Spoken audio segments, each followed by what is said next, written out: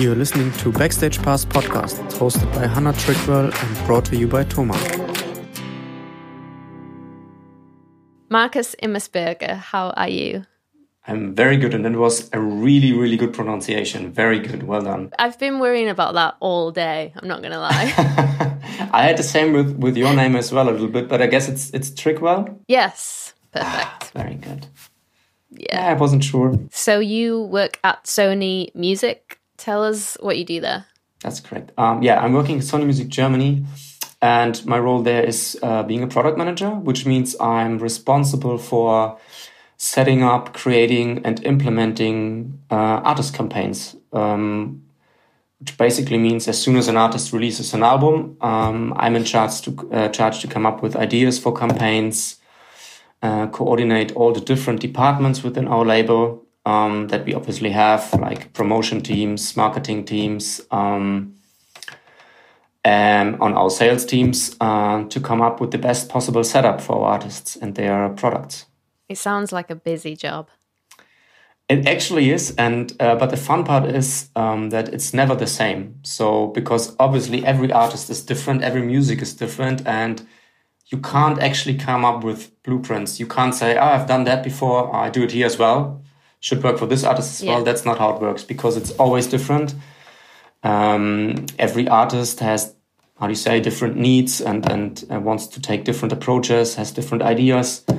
And that makes it very interesting, but also very challenging because there's never time to breathe. You always have to come up with something new. And do you get any sleep?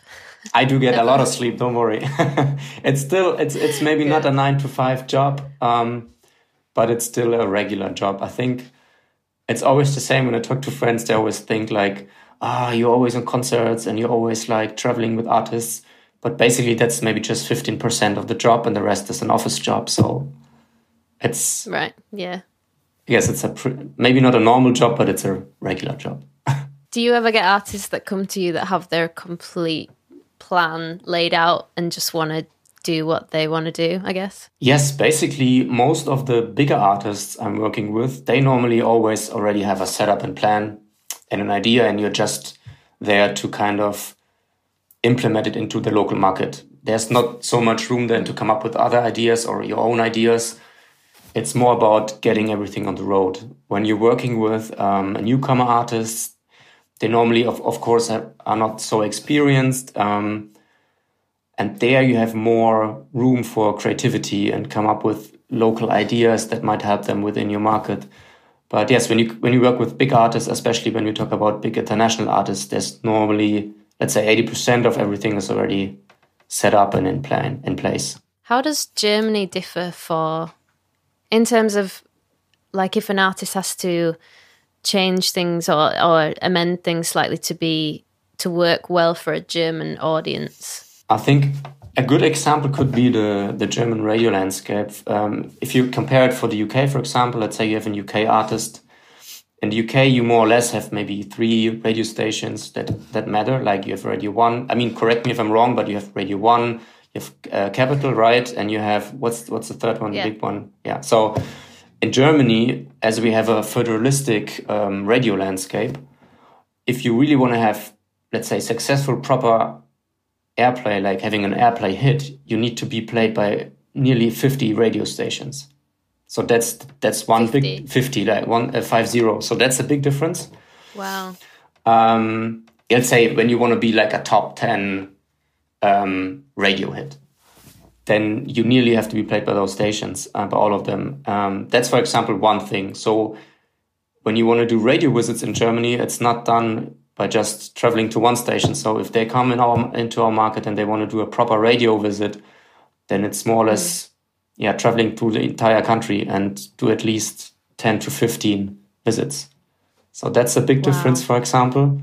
That's a lot of work for like radio pluggers. Yes. I'm guessing radio pluggers is a big thing in Germany because of that.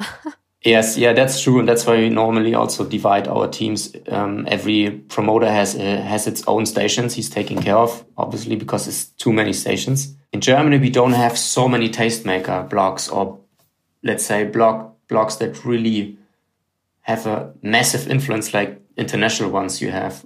That's something we don't have in Germany, at least not that many and not so many credible ones, which makes it a bigger challenge when you come up with a new artist that might be a little bit more credible. There's just limited outlets you can reach out to. And then you need to make sure that those want to feature your artist. So that's one thing. We are more limited in terms of media outlets than other countries. For me, like I've used radio pluggers sometimes, or I've just focused the whole campaign budget around online advertising. And trying different things like that to see what works. But the online advertising thing, especially in social media, has been a fairly new thing. Is that like a big part of what you do specifically? Definitely. So one point you always have to keep in mind when working with an artist is we normally try to define the right target group for them, and this actually gives you kind of a guideline to which media you have to go. And I think it really depends on the genre you're working with. Let's say you're working with a more sophisticated older rock band. It's definitely more classical media or more classic media. Okay. But when it comes to younger artists, especially hip hop, I think is a good example, and rap music is totally different to any other genre. It's very driven by social media and TikTok and online. You don't need to come up with a print ad or TV appearance for an hip hop rap artist. That's not where the young kids are, So I think it really depends on the genre you're working. And then on the specific project, it's so individual, any project. And also I wouldn't say there's a blueprint. Do labels put way more effort into getting the playlist spots than anything else? Or is it kind of even effort to getting it on radio or playlist, or does it depend on the artist? Well, over the last year, it definitely changed. And I would say we are definitely focusing most on streaming. There are also like projects that may be more driven by radio than others. And some projects are definitely more driven by streaming than others. But I think it's also kind of right to say if you don't get the right playlist ads on Spotify and the other partners, then it's very hard to get to a new level or get a certain kind of success. So, I think streaming is all over the place already. When I've spoken to radio presenters before, they've kind of said a lot of the new editions are sometimes taken from how well they're doing on the streaming platforms. So that's that makes true. sense. Same in Germany. So the radio station's looking a lot at streaming figures as well. And we can use good streaming stats. We can use them as arguments, definitely. And we do. So I think streaming, we call it maybe a streaming first approach, is definitely always part of a setup. So you need to be doing good in streaming. Is doing good at streaming essential for a newcomer? Or are Sony Music or majors in general still open to taking a risk on a brand new artist that doesn't have a fan base at all? Well, it depends. Some projects you're starting from scratch, definitely. Right. Which is always the hardest to do. But normally when we talk about potential signings, I know that our A&R team is looking very closely on stats and how the foundation is an artist already built. And that's a very important aspect, of course, because you can't always sign just new artists and you always have to start from scratch. That's not possible. It's too much work and the risk would be too high. But I think for certain projects, there might be no fan base, but you still see that's something unique and something very special. And then you still are willing to take the risk. But I think it doesn't happen so often anymore. Nowadays, artists have so many opportunities to already build a foundation before even thinking about signing any deal. Do you think that signing to a major label is essential? Oh, that's a good question. It's a hard question, I think, because there are a lot of people, nowadays who are making a living and doing music as a career, but not signed to a major label. But there is definitely a correlation between very, very successful artists, commercially successful artists, and being supported by a major label. Yeah, I would agree. But I think it always also depends on in which point of their career they sign to a major label. When you look at, I don't know, I think in the UK it's quite similar. When you look at especially the hip-hop artists at the moment, they are always already doing a lot on their own and building a massive fan base before even thinking about signing a deal. And what is also kind of becoming more common sense is that a lot of artists also sign like only distribution deals, for example, or like say extended distribution deals where they get a certain extra kind of promotion within their deal. So there's so many different ways how you can sign to a major label that I think it's just a question of what an artist wants and what maybe the best kind of deal would be for him. Not every artist is made for a straight, regular major deal where they get their advanced fee and then that's it, and then we just start working. I think a lot of projects, as I said, are always also very good for distribution deals and might be even better fit for them than a regular label deal. It really depends on, I think, on how much an artist can do on their own, how much they're willing to do on their own, how much responsibility and risk they want to take, and how good their team already is. If they have a team already in place that can handle a lot of stuff for them, then maybe they don't need a full label deal. Maybe they just need a distribution deal or some kind of other deal. But I still think, especially when it comes to an international point of view, that when you're signed in the US or UK and you want to be internationally successful, then a major label definitely is an advantage, because we have all the connections to all the other markets, and just few indie labels, I think, have the same network. And that's definitely something you can't do on your own. You can't have teams around the world and coordinate everything on your own when it comes to a global scale. I think that's not possible. I mean, think about, I don't know, something like Ed Sheeran, and think about them doing everything on their own globally. That would be like, I don't know, killing everybody. You'd have to have a company that employed hundreds of people. That's what I mean. So that's what the major label is. In a way, it would be your own independent major label. I guess that's what you can call it. Yeah. Yeah. So I say, especially when it comes to a global scale, I think a major is still something valuable for artists and can provide a lot of support.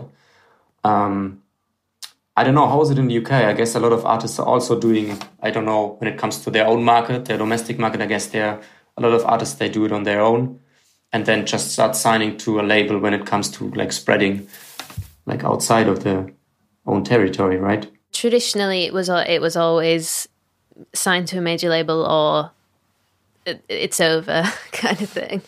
And I know a lot of musicians who are independent and some of them who are independent who are building things up with the hopes of signing to a major label, and some of them who are building things up with not necessarily the hopes of signing to a major label, but just to build their own career, their own way and their own team. From the experiences of my friends who are signed to major labels, it's very much like what you say. They've built up a fan base and a reputation and have honed their craft and stuff to a certain point where then a major label has approached them about, investing in them and taking their career to the next level. I mean, I hate that phrase, the next level, but that's kind of what it means, right? And so I just think there's loads of different ways to do it now, which is great because it's easier than ever to make music. More people than ever are making music at home and in their bedrooms. And yeah, but I think that's also the beauty of the business nowadays, that artists get more opportunities to do a lot of stuff on their own and don't need a label to get started. Do the publishers get involved much in the product campaign itself? They're not part of the actual setup when we come up with a campaign, but when it, for example, comes to sync deals or something like that, then definitely we have to also get in touch with them. But for the regular campaigns, normally no. It sounds like there's a lot of people to get ideas through. Yes, it can be frustrating a lot of times. And it happens a lot of times that you come up with, you think a really great idea and you're already like, yeah, that's it. And we have to do that. And then you just put it in front of your colleagues or the artists, their management camp, and then you're like, no, they don't want to do that, or like, we don't think that works.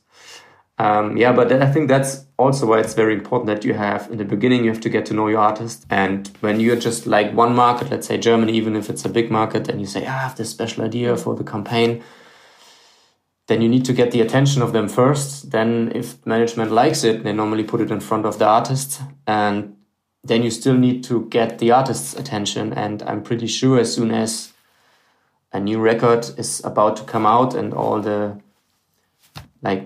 machines begin to run, then I'm pretty sure the schedule of a big artist is very, very tight as well and very full. But I think it's part of the job. You need to be persistent, and you need to be aware that a lot of stuff you might have, you might want to do, or you might have in your head, what could work for your market might not happen. How do you be persistent without being annoying?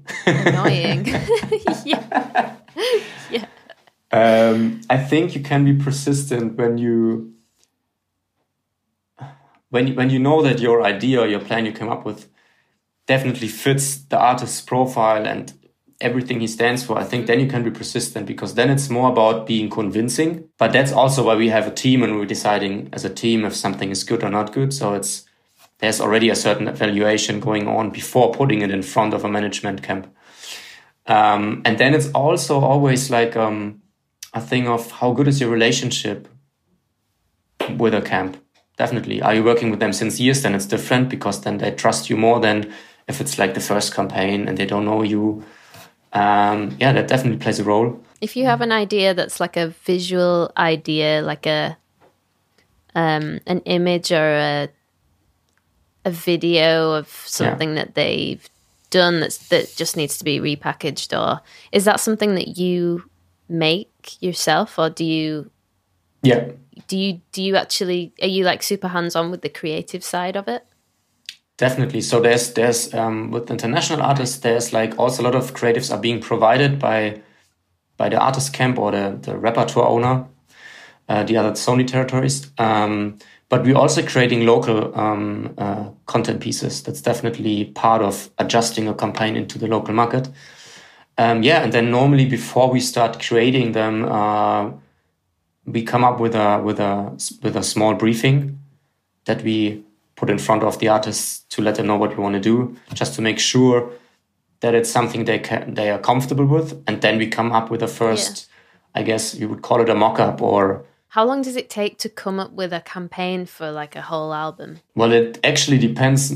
Most of the time it depends how much time we get from them, because it's like, as I said, when you're working with a domestic artist, you are involved from a much earlier point on. You're involved in the project. So you might already be involved when it comes to creating the music, in the A&Ring process, and then you can develop the campaign from there. When we're talking about an international project that's being rolled out globally, normally you when you're lucky, you get a notification by, I don't know, let's say 6 months ahead. Maybe you get the first songs to listen to. Maybe the album is not even fully produced yet. And then that's the ideal scenario, that you have a few months of lead time, getting comfortable with the music, get to know what the artist, what's the background of the album, of the campaign, the artist. But it also can happen that you get a note that says, there's this new album, it's coming out in 4 weeks, and go. And then you're like, okay. It's like, wow. It really depends. But normally we have pretty good lead times that give us a lot of room to come up with a good campaign. But the bigger, the bigger the artist gets, the less lead time you get normally, because everything is very, confidentially, and they just wait until the right moment to roll out certain information, so there are no leaks. Artists are releasing music more, it seems to be more regular now than ever before, like a couple of albums in a year sometimes. Is that super challenging for the people behind the scenes like you, who are product managers trying to create the campaigns, and then all of a sudden there's a new album? It's definitely a bigger workload. since, as you say, it's more and more music coming. The frequency that the music is being released on is much higher. But I think artists have to do that because there's so much music coming out all the time that if you're not keeping up with it, people forget about you. It takes so much longer to win over fans, like really winning them over. Like also, that's the artist. I know the song and I know who wrote the song and I know who sang the song, and I not only know the song, but I also know the title and the artist behind it. It takes much longer to get to this point nowadays. And I think if you just don't keep releasing music, people will forget about you if you're not already established, obviously. But to establish artists to a certain point, it just takes more effort and more music. I've heard the argument that with everyone trying to produce more and more music, that at some point it's going to get to the stage where there's just so much music every day that the audience just won't really care as much. What do you think about that? That's actually a good argument or a good question. It's scary. I think, it is scary, definitely. And I think that's the challenge of nowadays. And I think it's happening already. If you look at, let's say, Thursday or Friday releases, it's just one label is releasing, 10 or 20 songs a week. And that's just major labels, Yeah. So I think that the biggest challenge nowadays is getting attention. And the way you get attention is through playlists, like streaming playlists, Spotify, Apple Music, and so on. So that's the biggest challenge. You need to be in the right playlists so that people or even get the chance to listen to your music. If you're not on a playlist, the chance is very low that people are even able to listen to your music. It's just too much music out there. So it feels like the turnover's so fast now, and people's attention span is not necessarily shorter in that period of time, but a lot of playlists are updating every week or every 2 weeks, and so it's like even if you do get that good spot in that playlist, then the next week it might have dropped out of the playlist, and definitely. And then you just have to start all over again. That's true. But I think the good side of it is that I think music has to have a certain quality again, because otherwise it will not get playlisted and people will not listen to it. The good thing about nowadays is that the people decide what they want to listen to. You can't force them to listen to anything. I can even have like a top 10 airplay hit. If they don't like the song, they're not going to stream it. But obviously, you also need to get the chance to discover it. That's true. But as soon as you get the chance to discover it, it's happening pretty fast. You can see it within 1 week if the song is being picked up by the audience, at least to a certain point of streams, or if it has a certain organic drive. With songs that get picked up slightly late, or like, a song that gets picked up after it's been out for a while and more singles have come out since, but that song all of a sudden is doing super well. Do artists ever go back to that song and just do another campaign around that song? Sometimes that happens. I think TikTok is a very good phenomenon when it comes to that, because sometimes, there's so much music out there, as we know, and sometimes just there are a lot of songs that are not being playlisted by streaming services because it's not brought to their attention, or the labels didn't even know about the songs or whatever.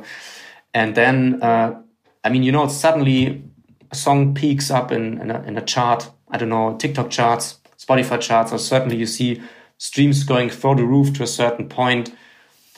And that just happens because suddenly it gets picked up by kids and gets an organic drive through TikTok, for example. That happens a lot of times on TikTok. And then you're standing there like, oh, what happened? And then you're like, okay, maybe we should pay more attention to this song now as it got a certain organic drive.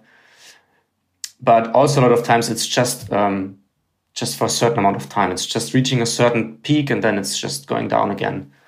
The question always is, how sustainable is the organic drive? Is it just a certain amount of people that just, we like the song and there's organic TikTok phenomenon going around and then it dies again? Or is it something that keeps on growing?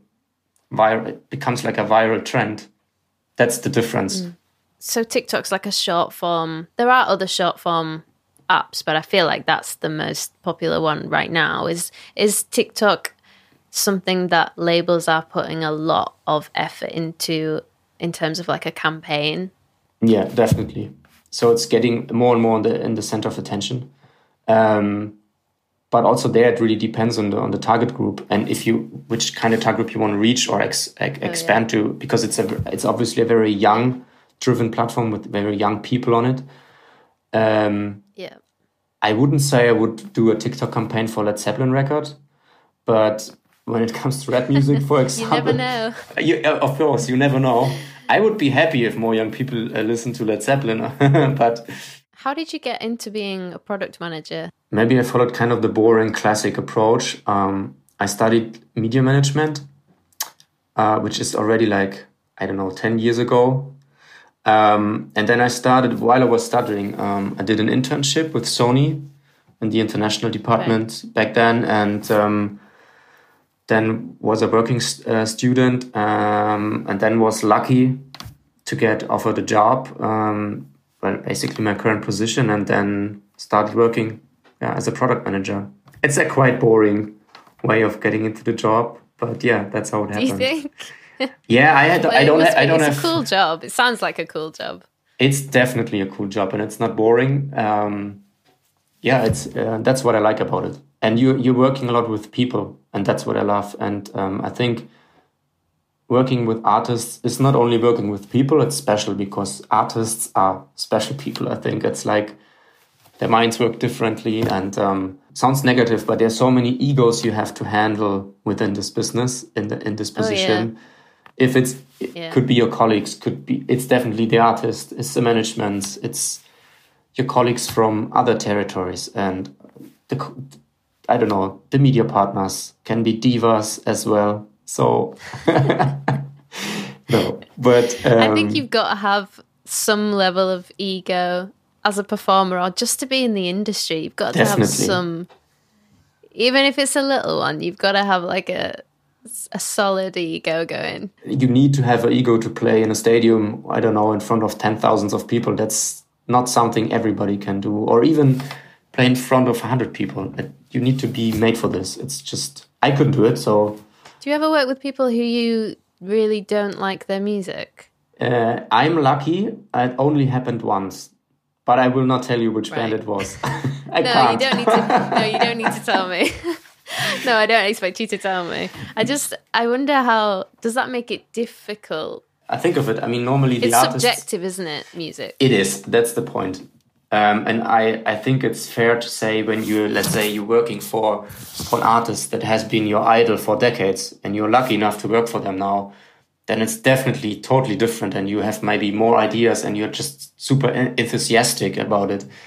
And when you're working with somebody, or like the music that maybe you don't identify yourself with, and it's not maybe the music you listen to normally, and maybe you don't like it that much, you might not come up with the same ideas, but it's definitely still something where you can put together a solid concept and a proper campaign.